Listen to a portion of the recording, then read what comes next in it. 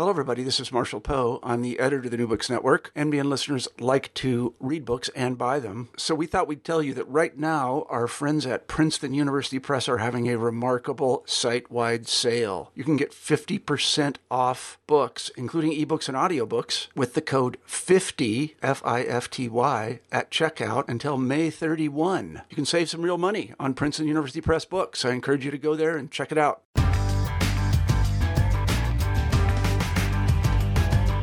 Hello, everyone, and welcome to New Books in Folklore. I'm Rachel Hopkin, one of the hosts of the channel, and today's guest is Claire Schmidt, who's here to talk about her first book. It's called If You Don't Laugh, You'll Cry, The Occupational Humor of White Wisconsin Prison Workers. Claire Schmidt, welcome to New Books in Folklore. Thank you for having me. So, some of the interpretations of the word folklore in wide usage don't necessarily correlate with how the term is understood within the discipline of folklore studies. So I guess I wanted to start by asking you what you understand by that word folklore and how the occupational humor of prison workers qualifies as folklore. Sure. For me, Dan Benamos's definition of folklore. So folklore is artistic communication in small groups. And that definition is expansive. And so it embraces a lot of kinds of knowledge and practices and oral traditions that, fall within the purview of folklore. So if we think of it as, non-institutionally taught knowledge or ways of saying things, ways of doing things, ways of understanding oneself and the world around one, then this is very much folklore. And so folklorists have been interested in occupations and sort of the knowledge and the tools and the specialized communication that goes along with different professions. So historically, folklorists have been really interested in super manly stuff. So lumberjacking or fishing or working in steel mills, things that are really, really full of men. And then over, the last 20 or 30 years, occupational folklorists have sort of expanded that understanding that, work and the lore of work applies to upper class professions just as much as it does to very blue collar working class professions. And so because I come from, a lower middle class background and I'm really interested in the kinds of occupations that I grew up around, I wanted to write about the traditional jokes, the traditional pranks, the traditional genres of stories that are told about the job and around the job, and the ways that that people teach the job and speak the job, as Tim Tangerlini has said in his work with paramedics. How we talk about what we do is very revealing when you want to understand an occupation. That's grand. So we're going to hear more about this in a moment. But before we get to the book itself, I wondered if you could tell me how you came to be a folklorist and perhaps not a prison worker, because I understand that's very much part of your family background. Yeah. I think probably lots of folklorists would say this, but I think if you ask family members, they would say, oh, yeah, like always, duh, this person was going to become a folklorist because it was, the kids sitting around listening to the adults talk and taking notes about, oh, I've never heard that story before. And this word and this practice and sort of maybe a compulsive desire to document, to understand, to save information, and to recognize patterns in speech, recognize patterns in behavior, but also to appreciate the artistic investment that people make when they play practical jokes on each other or when they tell ridiculous stories at the Thanksgiving dinner table. So I have always been interested in nearly every aspect of folklore and read very much as a kid.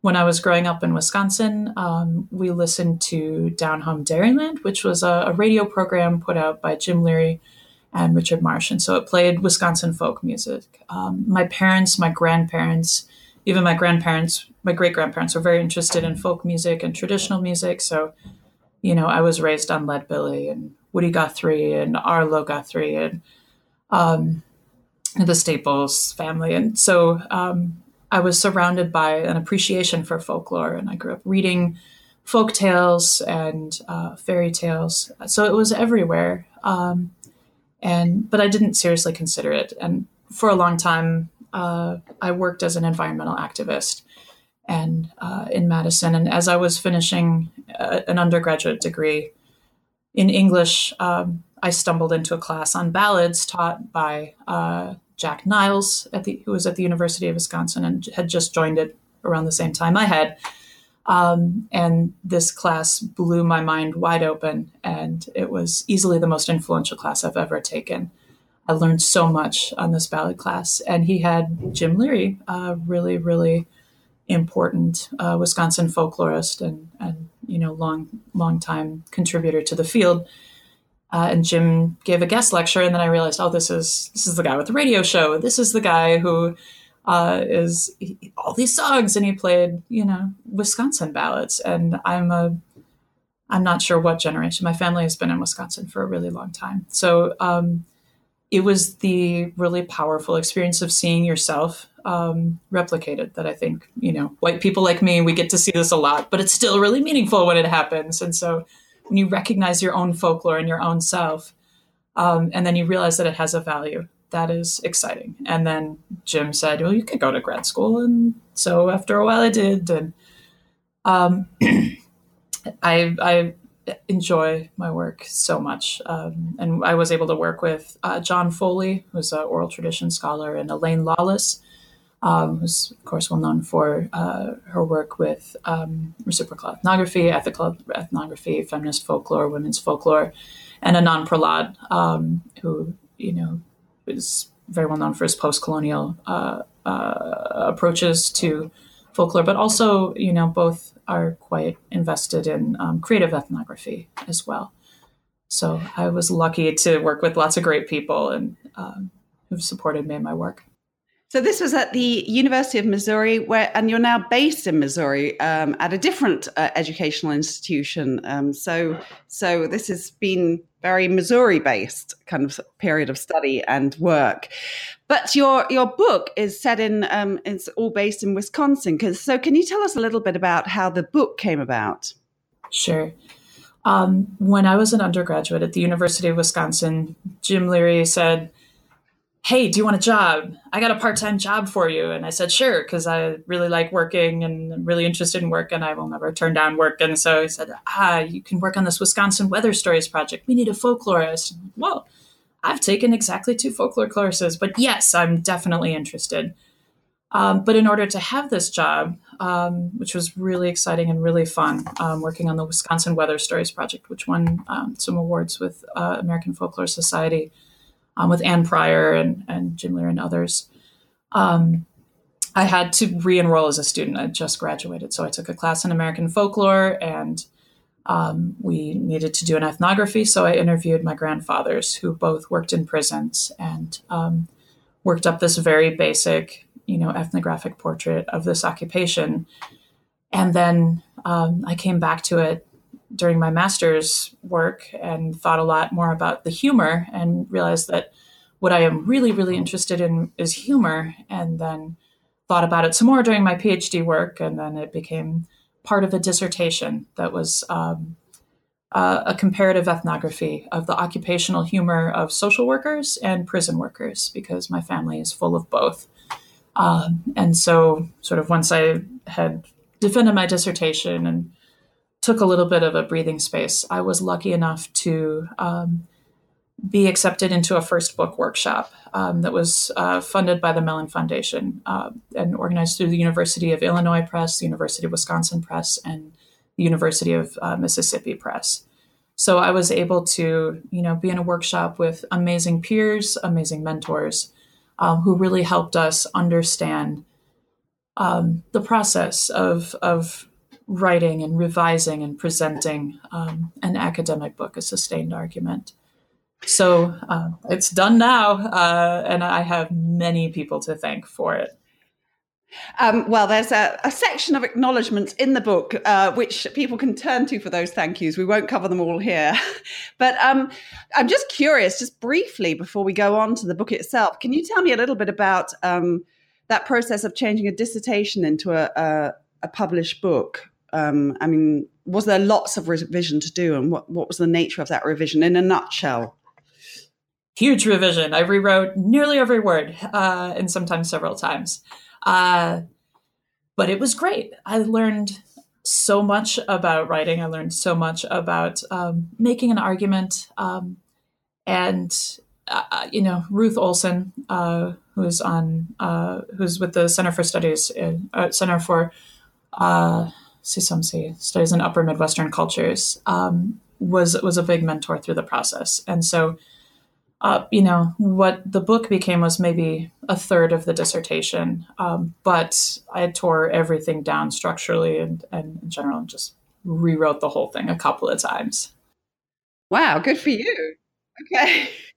So the book's wonderfully readable and full of lots of humorous stories, although it's not all humor by any manner of means. So I just wonder if you could start taking us through it. You start with an introduction, which is very much setting out a context, isn't it? Can you tell us a little bit about that context?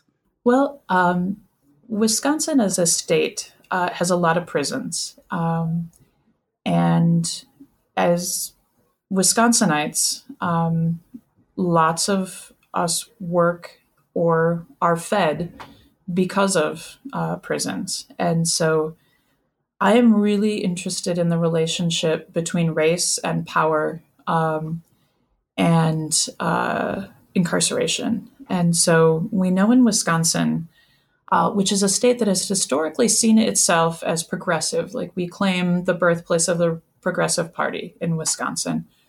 It is not a friendly place for people of color. And so African Americans, Hispanic Americans, and Native Americans are incarcerated at rates far, far higher than the national average. And so this social injustice of that maybe begins with profiling and is continued in sentencing plays out very, very clearly in the sentences that are lived out by inmates, both male and female, in Wisconsin. And at the same time, working at prisons is very taxing. It is tremendously stressful.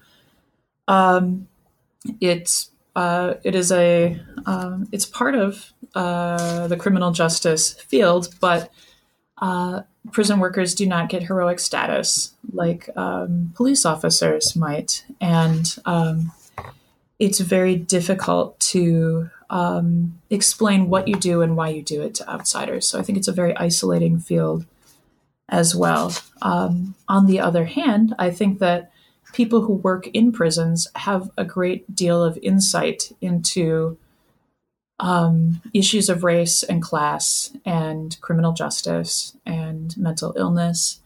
And certainly not all prison guards are good or bad people. They're just people like all people. But I think understanding your role in upholding an unjust system, I think can be very emotionally and spiritually taxing for people who work in prison. So this is an ethnographic work to a certain extent. You obviously, I think I'm right in understanding you didn't actually go inside prisons. Is that right? That's right. I decided early on in the project that I was not going to go into prisons. Instead, I wanted to study the verbal art. And a lot of this is very focused on stories, narrative, and some of the material culture and some of the ephemeral material culture that lives on the internet to a lesser extent, through the ways that the job comes home, rather than trying to go into the prison. That's not my place. I would be obstructive, and it would put my collaborators in significant danger, I think, from political reprisal or other consequences. So taking a lot of care to make sure that the people who shared their experiences with me did not suffer negative consequences was really important. So in terms of the people that you did interview and focus on in the book, how did you go about finding them and selecting them and so on and so forth? It's a great question. When I started the project, I interviewed every person who worked in a prison who would stand still long enough for me to talk with them. And so I did lots and lots and lots of interviews with people I didn't know, or with people who, were friends of friends of friends, or people I would run into in the grocery store, or people who would see what I was reading on the bus. And so I talked to as many prison workers as I could.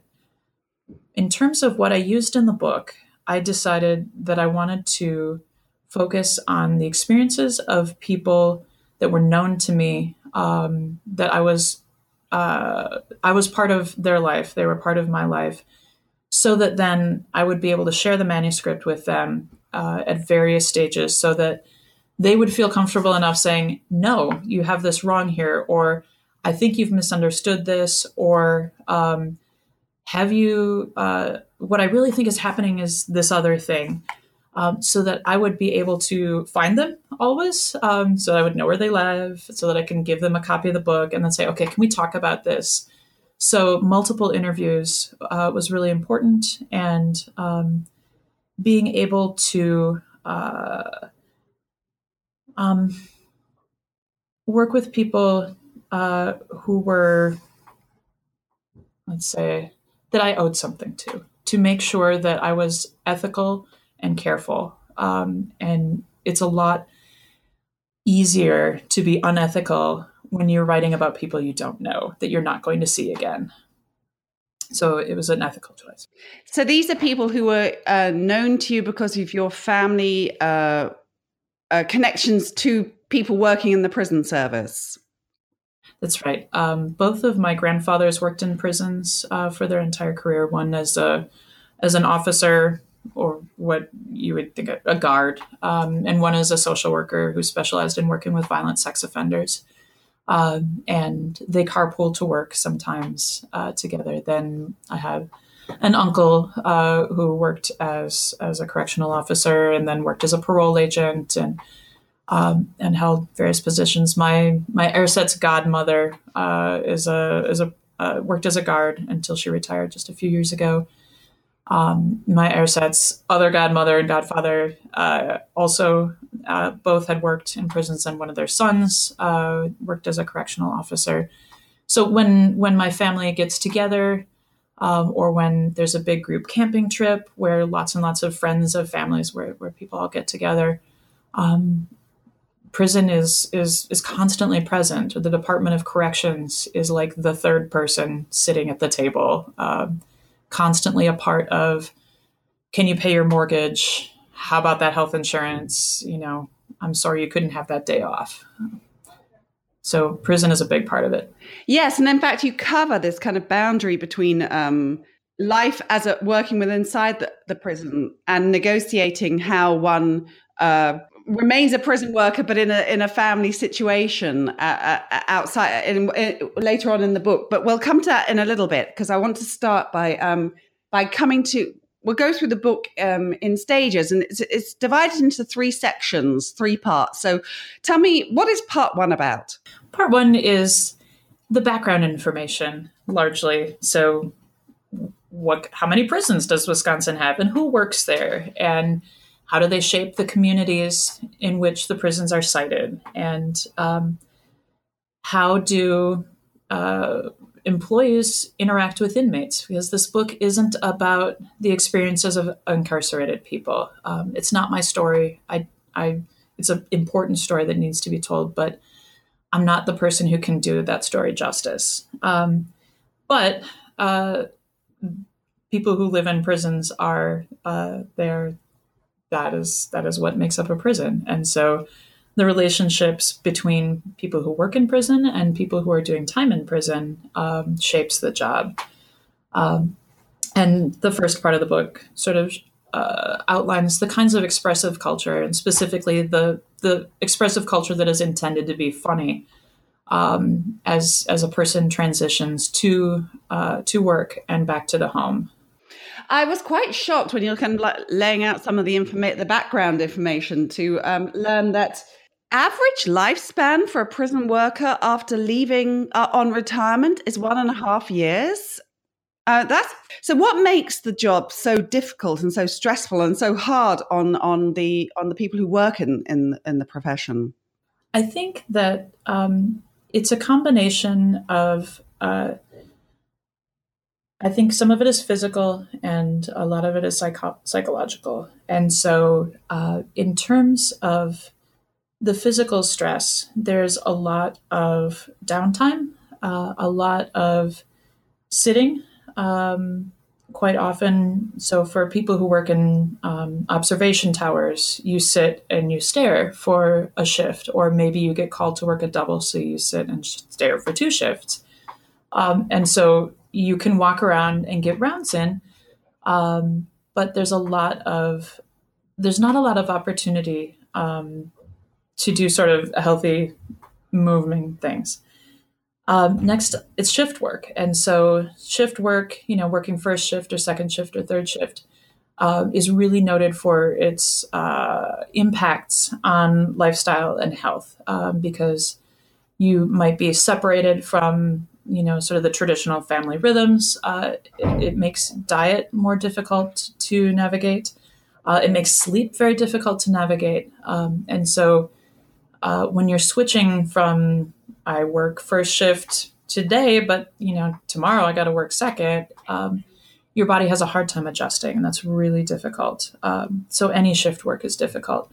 But then I think a lot of the stress comes from being in a dangerous environment. And so some institutions, minimum security institutions, tend to have far fewer violent instances because the people who are there have a lot to lose. They're going to go home really soon. And so they're very invested in making sure that things run smoothly. But working in a maximum security prison can be really difficult, especially men's prisons. And there's always the threat of violence, whether it's violence between inmates or violence directed towards staff.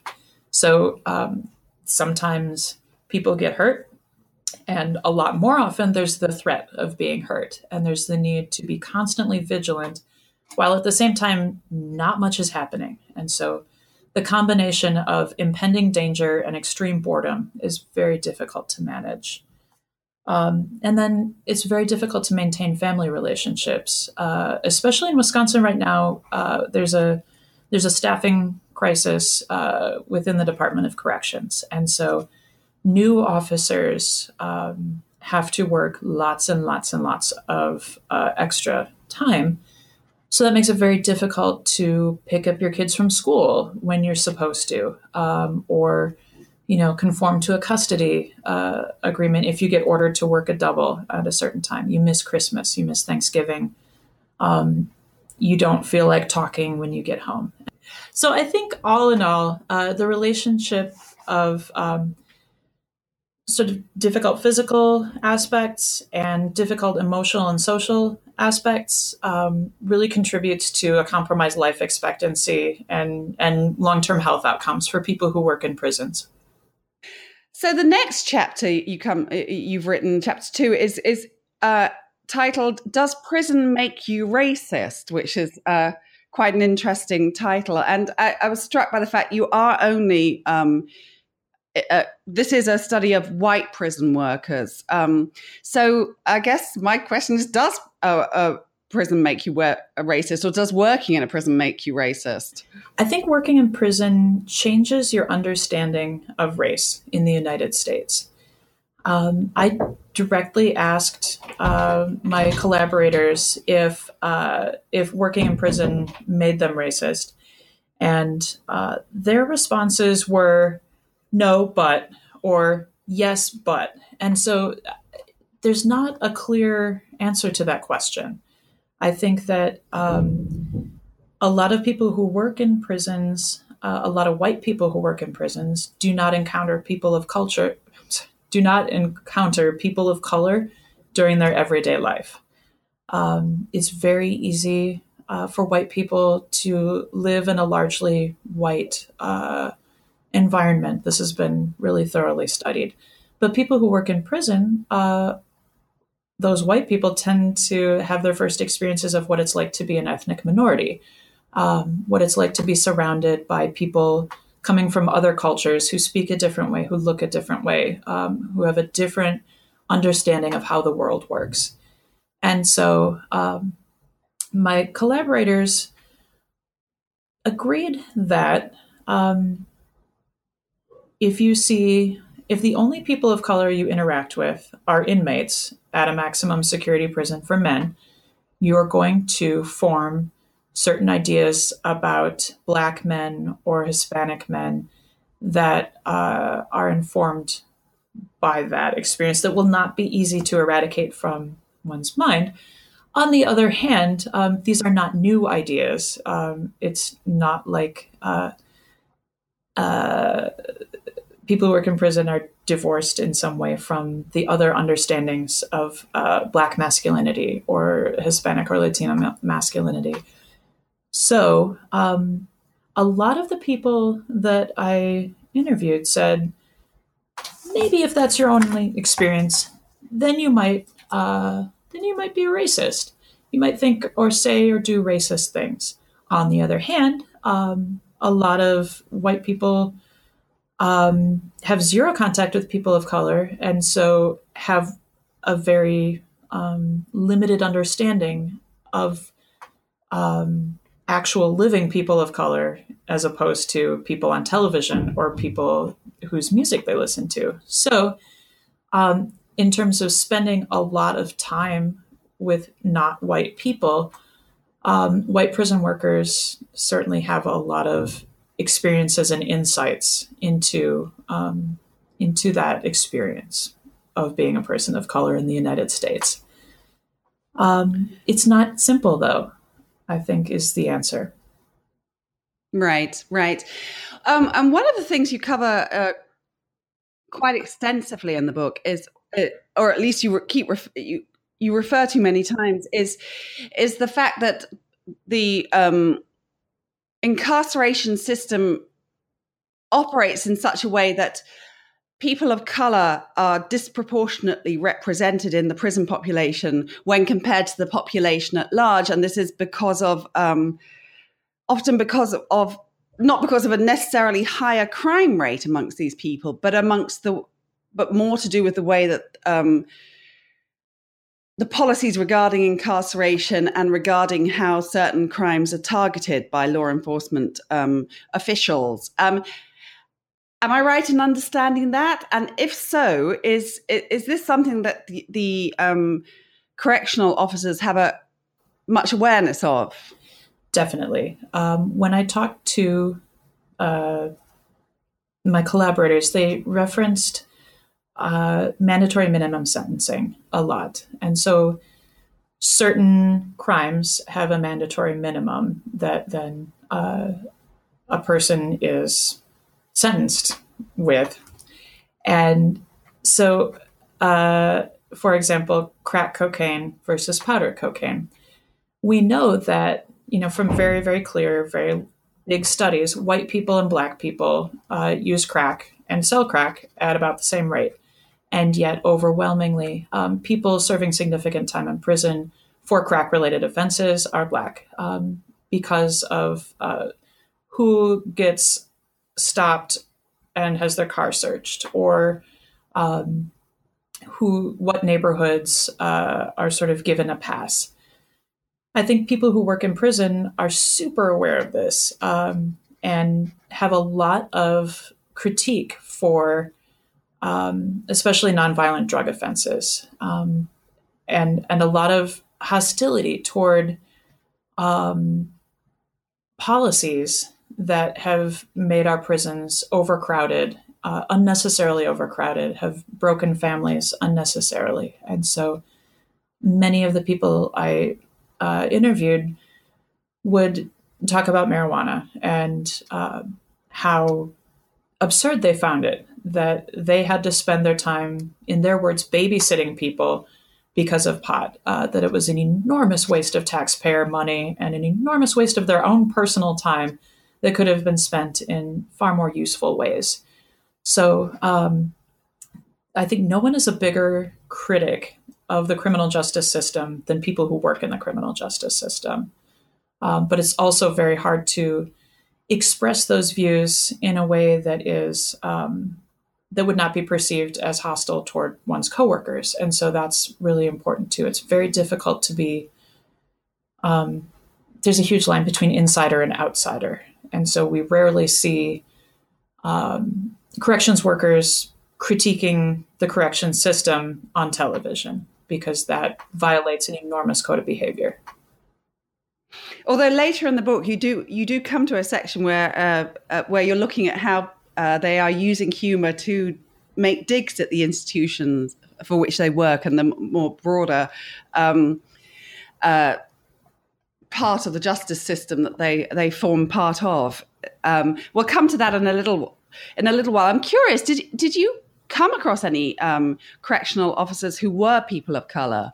I've talked to a lot of correctional officers, mostly Black correctional officers, a few Native American and Hispanic correctional officers.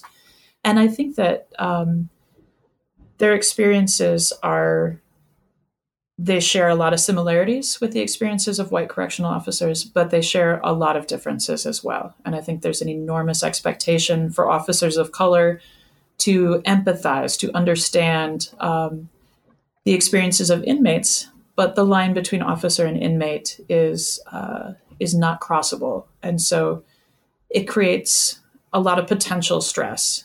So I think I wouldn't want to extend all of my arguments to officers of color, because the racial dynamic is enormously powerful. Yes, of course. So in the next chapter, which is the last chapter of the first part, it's called Don't Take Your Work Home With You, and it's about negotiating the boundaries between work and home. So, of course, you first got introduced to all of this in the home environment, right? You were being told jokes around Thanksgiving and things like that. Do you remember some of the jokes that stood out for you when you were a kid growing up with these grandfathers who were correctional officers and so on and so forth? The ones that were really memorable were imitations of inmates or patients who had been at the Wisconsin Central State Hospital for the criminal insane. It's an institution that is no longer there. That's not what it's called anymore, but it was a place where people who had profound mental illnesses and had also committed serious crimes were housed. And so, for example, Ed Gein, who is the loose inspiration for The Silence of the Lambs, was there, and he paneled my grandfather's office. And apparently he was an excellent dancer and a really good basketball player and not a bad carpenter either. And so there were these characters who were inmates or patients who had very, very noticeable mannerisms, largely due to their mental illnesses or the medications they were taking. They were very easy to imitate, and the imitations were highly appreciated by people who knew these inmate patients. And this is something that social workers do today: is make fun of their patients, imitate their mannerisms. Certainly, it's hostile. Certainly, it is completely inappropriate, and yet it fulfills, I think, a really important need for people who do this kind of job. And I was struck by some of the things, the humor that you use when you're talking about this issue of negotiating these boundaries. There's something on page 61, 62, and it comes from 45 signs that you're a correctional officer, and it includes things like this is outside of the prison, but you throw away a full can of soda because it was out of your sight for 30 seconds, for example. Or the buzzer in a TV basketball game makes you jump, because I presume that relates to a sound that you would hear inside the prison. Before you can buy a woman a drink, you have to make sure she doesn't have an Adam's apple. So those were some of the ones I was noticing. So I was curious in terms of this as well, in terms of your research process, because presumably there are humorous stories that you can tell to the whole family. There are humorous stories that a correctional officer can tell to a researcher like you, particularly one who has some insider access. And then insider access in terms of coming from a family that has prison workers. I don't mean insider access to the prison itself. But then there probably, I would imagine there's humor that cannot be told even to you with your all your connections and so on and so forth. I mean, did you ever kind of cover that in the abstract? Did you ever talk about things that they couldn't tell you? Only a little bit. I tried really hard to not ask the question, what's the worst thing you ever saw? Because I think that's an annoying question. I think it's almost as annoying as, making the don't drop the soap joke. Like it is expected and it's not the point. So I didn't ask for those stories. I would have been glad to hear them, but I think the act of telling them would have been, it would have felt really inappropriate to be telling that story to this person. Mostly I was interviewing people maybe my parents and my grandparents' generation, a few people from my generation. But I think those stories, largely because of issues of gender, I think, and then issues of, insider, outsider, I didn't ask. We talked a lot about things you don't want to say at home. And I wanted to leave that alone and not push that boundary. Oh, no, I totally get that. And I wasn't really thinking that you would have asked such questions because they probably wouldn't be answered anyway. But I just was more curious as to whether you approached the things that you weren't approaching, if that makes sense. But it seems to have been plenty to cover even without going into that.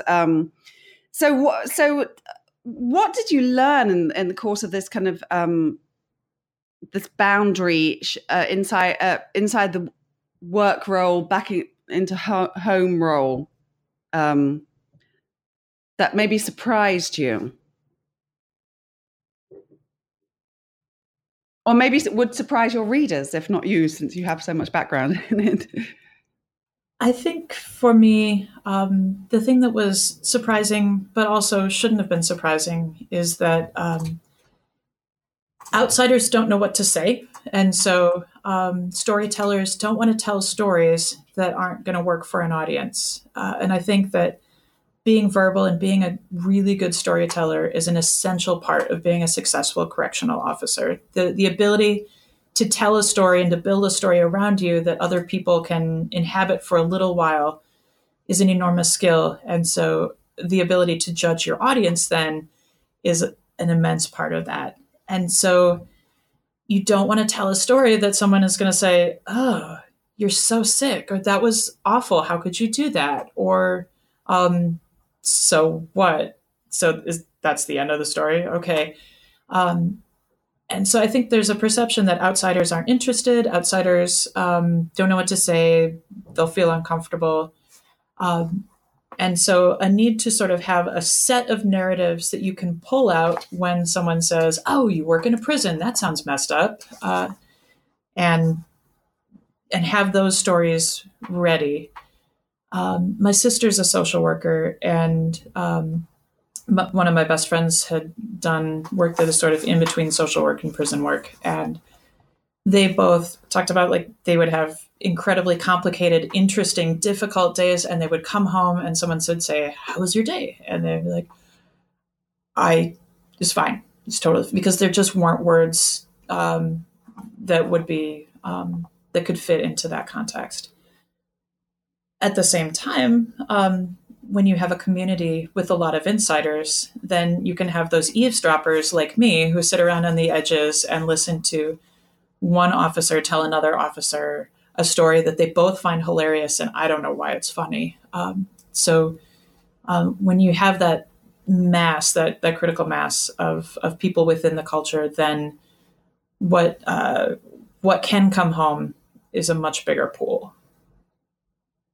And actually, this leads on very neatly into part two, because very early in part two, I think you write something about part of your interest in doing this research was to find out whether your family and your friends who do work in these correctional facilities are just unusually funny, or if that's part of the job. So tell us a little bit about what part two is covering. The second part of the book really focuses on the ways that humor is doing work, that humor is a part of the work of making a prison function or being a parole agent. And so the ways that humor is used to initiate new members, the ways that humor is used to teach new people traditions or keep people in line, don't get above yourself. The second part of the book really focuses on humor, but also the ways that, no one teaches you in school that you need to be funny. By the way, you need to learn to tell good stories. You need to learn to make people laugh, because if you can't, people are going to make fun of you.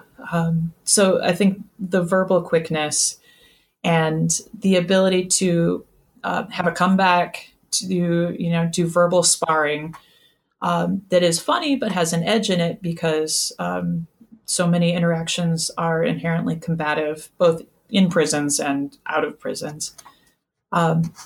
These are skills that if you get good at it at work, you bring it home with you. And so I grew up with a lot of adults who are very verbally fast. They could think really quickly and come up with answers and smart remarks, and I could never keep up. And so I just was fascinated by this. But then, the more I taught, the more I worked with students, the more I found myself like needing that kind of repartee, that kind of back chat that is really necessary when you need people to do something you want them to do that they don't really want to do.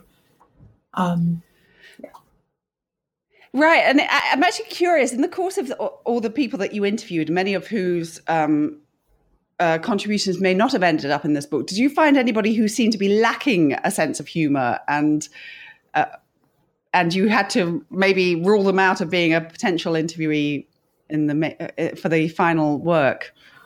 That's a good question. There were definitely people who I didn't find funny, that they were throwing me jokes and I was, nodding and smiling, but it just wasn't funny, or it wasn't working for me. And then there were people who had really entertaining, maybe verbal mannerisms. They were good at sort of the flashy talk, but then had a hard time laughing at themselves, or, the humor didn't go deep enough to be, to reflect on the very strange juxtapositions that you get in a job like this. So I think there are many different kinds of humor, and certain kinds really thrive. And the ability to laugh at yourself and the ability to tease in a way that is not undermining is very effective. But I think not as my collaborators talked a lot about, like, if you can't learn that, the job of getting people to do stuff they don't want to do is much harder. Right. And you make it very clear in this book that learning to laugh is a really important part of taking on the role of a correctional officer. Can you tell us some of the kind of, and there's a whole kind of body of jokes that are related to transforming outsiders into insiders, I think, which is the subject of chapter 5, i.e. transforming people who have not worked in the prison service before into prison workers. So can you tell us a little bit about how that worked?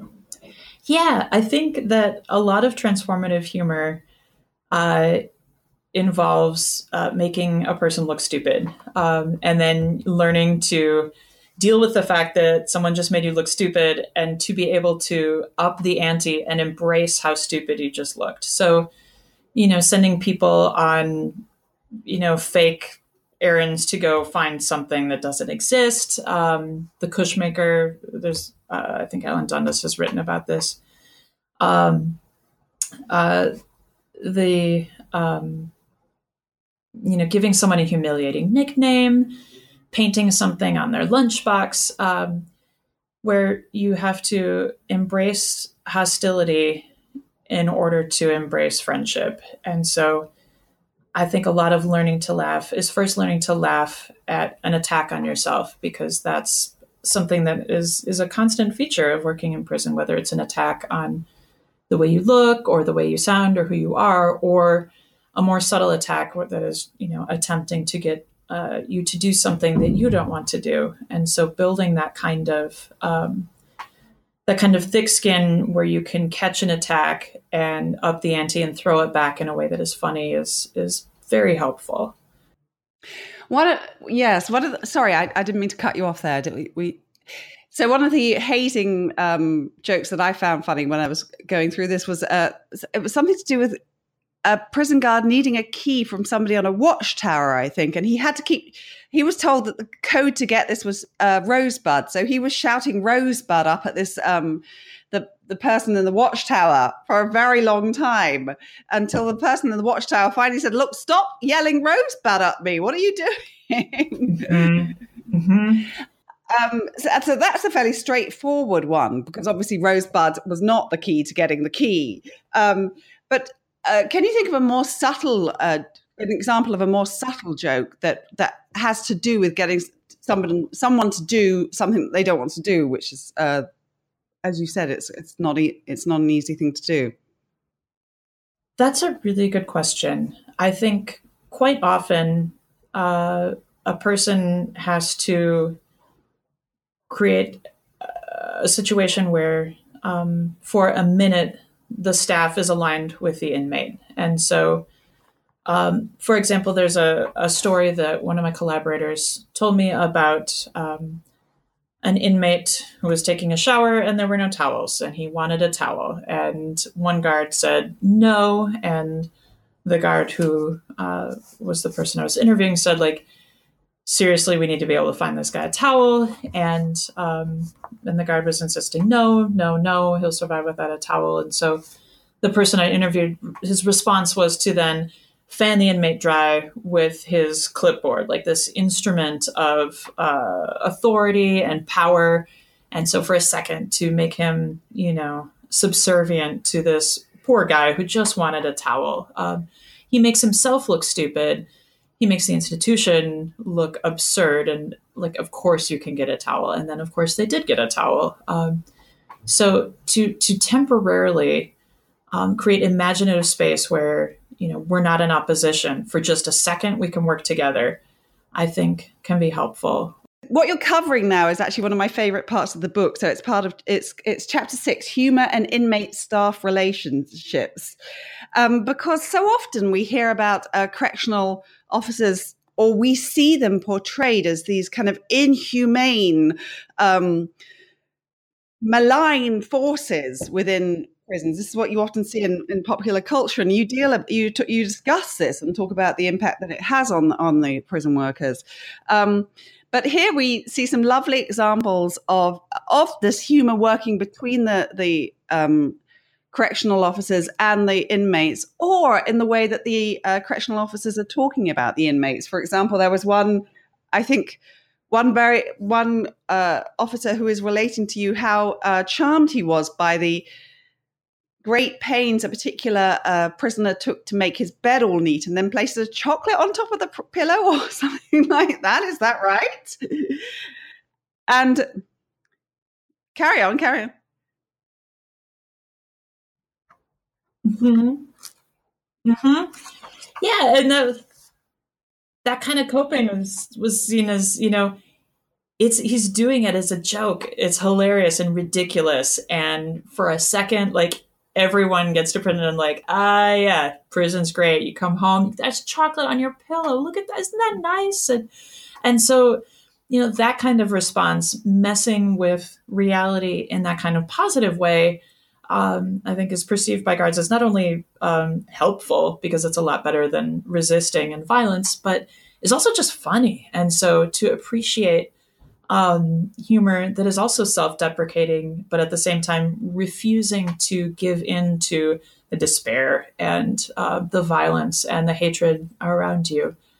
I think that a lot of prison workers pick up a lot of smart talk and funny talk from the people that they work with. I think they learn a lot about verbal repartee and about being funny from inmates. I think there's an enormous appreciation for the verbal artist in prison, the ways that people are creative and funny.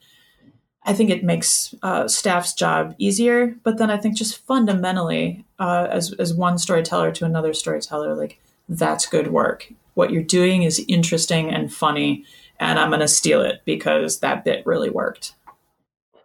Yeah, that makes absolute sense. Another one I really liked was where a prisoner who I think was quite well liked, but also got into very difficult emotional situations, was trying to get a prison guard to make a telephone call for him or something. And eventually he just yelled at the guard, just stop resisting, which I think is what the guards always are saying to the prisoners, that to have this turned back on him just was another very funny incident in the middle of quite a stressful situation where somebody is trying to get something done by somebody else who doesn't want to do it. So I'm curious, in terms of actually writing the chapters, did you have a favorite one to write? Oh, that's a really interesting question. I think no. I like them differently for different things. I have favorite stories. I have ideas that, I think even now I still haven't fully thought out. And so I'm still really interested in that chapter because I think I haven't quite figured out what's going on, but there's something that I want to get at. But yeah, I very much like this chapter because it's nice to think about ways that people use traditional speech and traditional humor techniques to temporarily not kill each other. These are really important techniques in a prison, but also in the everyday world. And so we use humor to create these very temporary but very powerful vacations from all of the terrible things that we experience. And to be able to think about the kind of power that we have when we can make other people laugh and the ways that we can take stress away from them, even if that stress is, a prank phone call saying, hey, this guy in your caseload, this pedophile is down at the park with candy taped all over him. And then you have to come back and say, no, I'm just messing with you. And then you have this moment of stress relief, like, oh, thank goodness, things are terrible, but at least that wasn't actually real. It's so powerful. And maybe it's powerful because we don't look at it straight on. We don't think about it too hard. But it is exciting when we think about resistance and when we think about ways that the very weak can take on the very strong. Absolutely, absolutely. And you come to deal with resistance even more in the third section. Can you tell us a little bit about the overarching theme of the third section of the book? The last part of the book really focuses on the ways expressive culture can dismantle or subvert or prevent or hinder institutions. So can refuse to do the work that is expected by the Department of Corrections. And so when a person is in an occupation, of course, they spend most of their time working toward the goals of that occupation. But then most people, I think, also spend a significant amount of time undermining and fighting back and trying to carve out space that is separate from this is what I do for a living, or I am in alignment with the goals of this company, or whatever the situation might be. So the third part of the book really looks at not only how correctional humor undermines the correctional system or can refuse or resist the correctional system, but then also how it can refuse and resist sort of normative ideas about what a family is, what it is to be gay or what it is to be straight, and the ways that when you have to be a face for normativity, you can refuse that face, at least temporarily, using humor.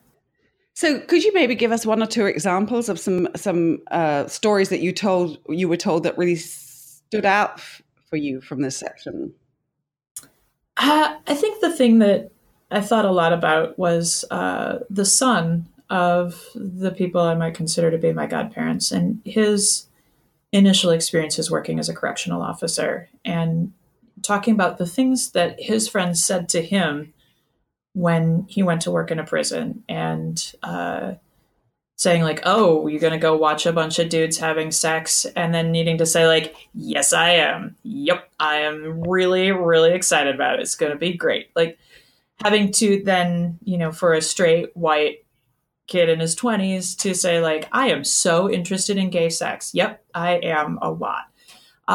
So to take that joke like, "Oh, you must be gay if you like watching men have sex," and then saying, "Yes, I am," is really it undermines the sort of low level, base level homophobia that is pretty standard, and refuses to be categorized as a homophobe, even though the sincerity is not there, and even though he's not going to go watch men have sex. He's still refusing this very boring, very stereotypical idea about prison. Yeah, that's a great example.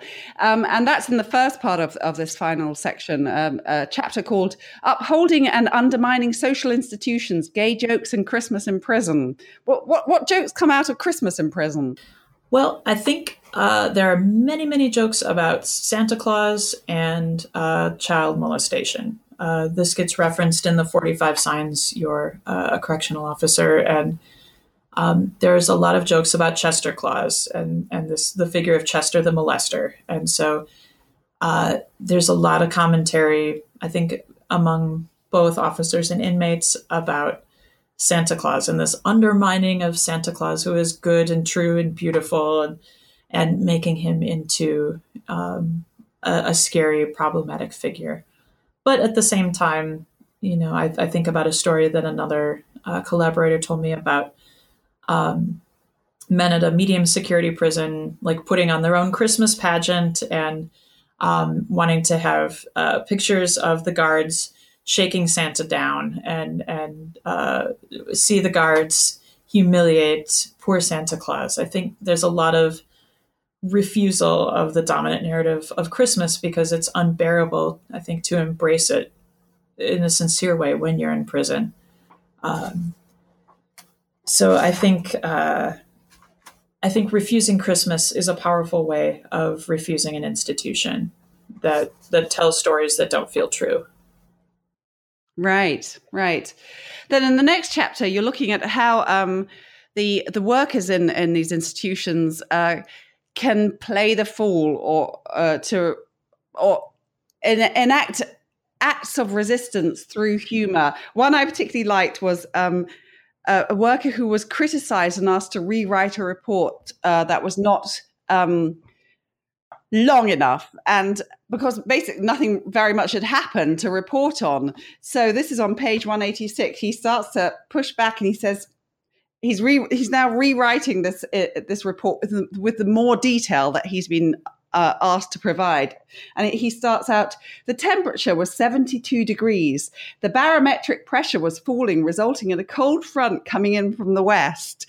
And in fact, the report went on to be so kind of like outrageously detailed and kind of out there that he was, this particular worker was sent off for evaluation, I think. Yeah, he spent a significant time off work because of this report, which, sort of blended in some Apocalypse Now sort of stream of consciousness, trauma, flashback situation. And it was a joke report, but the joke was taken very seriously. And so he was off all summer long. And everyone understood it was a joke. And yet the institution had the power to say, like, we're going to take this seriously. We see your humor and we raise you sincerity. And you are now on leave. It was, I think that, the administration recognized that a joke had been attempted, and to say, we see what you're doing. We see that you're calling these rules arbitrary, and we see that you're questioning our authority, and we will now impose our authority on you. We do not accept your joke. Was a pretty firm response. Right. It's actually very interesting, the parallel that provides with the inmate officer humor that you discussed earlier in the book, where there's humor that can go on between the inmates and the officers, but it's a very fine line that they have to walk. And again, this is happening. We see this now happening between the officers and the broader institution. Yeah, there's a big divide between officers and management. And quite often officers say, oh, management sees us as inmates. They see us as just the same as inmates. We are no better, and we are expendable. And so it's very difficult for a joking relationship to exist in unequal power structures. And so for a joke to be received as a joke means that hierarchy has to be temporarily suspended quite often. And it's very dangerous for a prison administration to suspend hierarchy, even for a little while. That is not to say it doesn't happen. And I think that low-ranking officers do quite often poke fun at administration and mess with them in very small ways to see how far this boundary can be pushed. Then we come to the last chapter of your book. Can you tell us what this is? Because I think here you're moving away from how humor is used and it's not a particularly humorous chapter. Yeah, this chapter focuses on the stereotype of the prison guard, and I use that term because that's how it's most commonly used in movies and television, and the issues of social class. And so a lot of the kinds of humor that we see prison workers using, you can find parallels in more prestigious, more respected occupations such as doctor humor. And yet this humor is acceptable coming from a doctor, or at least a doctor on television, but is seen as pathological, violent, sadistic coming from a prison worker or a prison worker on television. And I think ultimately, my argument is that when we cast the individual prison worker as the bad guy, who is the person keeping this world racially unjust, is a very convenient deflection because the prison worker individually has very little control over the social institutions that perpetuate racial inequality in the United States. So I think that prison guards become a really convenient scapegoat that are very, very easy to hate. And certainly there have been many terrible prison guards who have done terrible things. But they are individuals, and what we have is a system that produces these inequalities. Right. Yeah. No, it's a very salient point. We've taken up an awful lot of time of yours, Claire. Is there anything that you wanted to say about the book or about anything else that I didn't give you the chance to say already?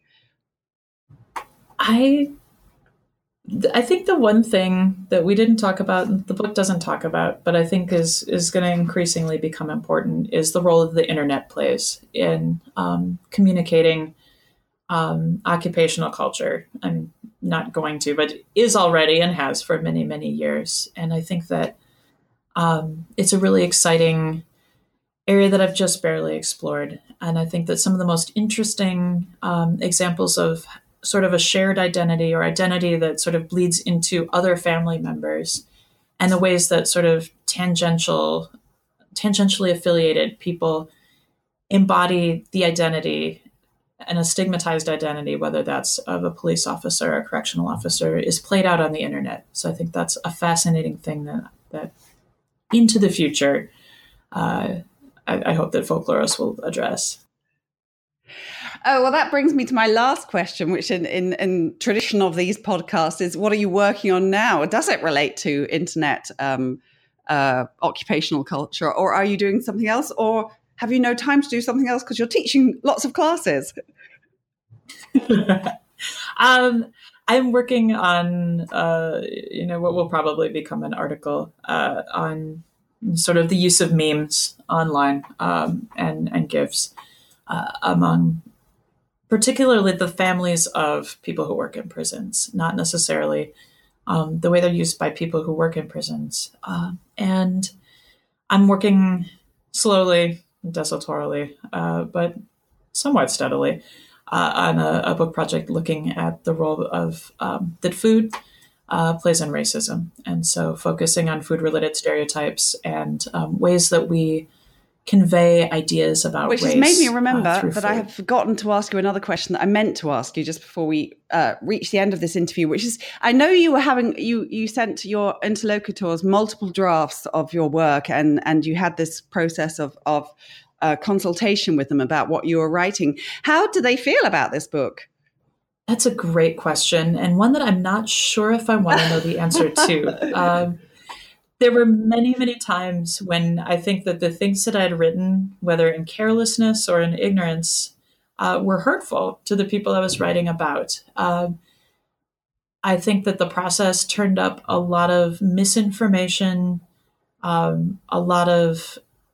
it brought to the forefront a lot of issues that are really difficult for people to discuss. But I think that the hardest thing was having to be in print. And certainly I use pseudonyms and I have done everything that I can to protect confidentiality.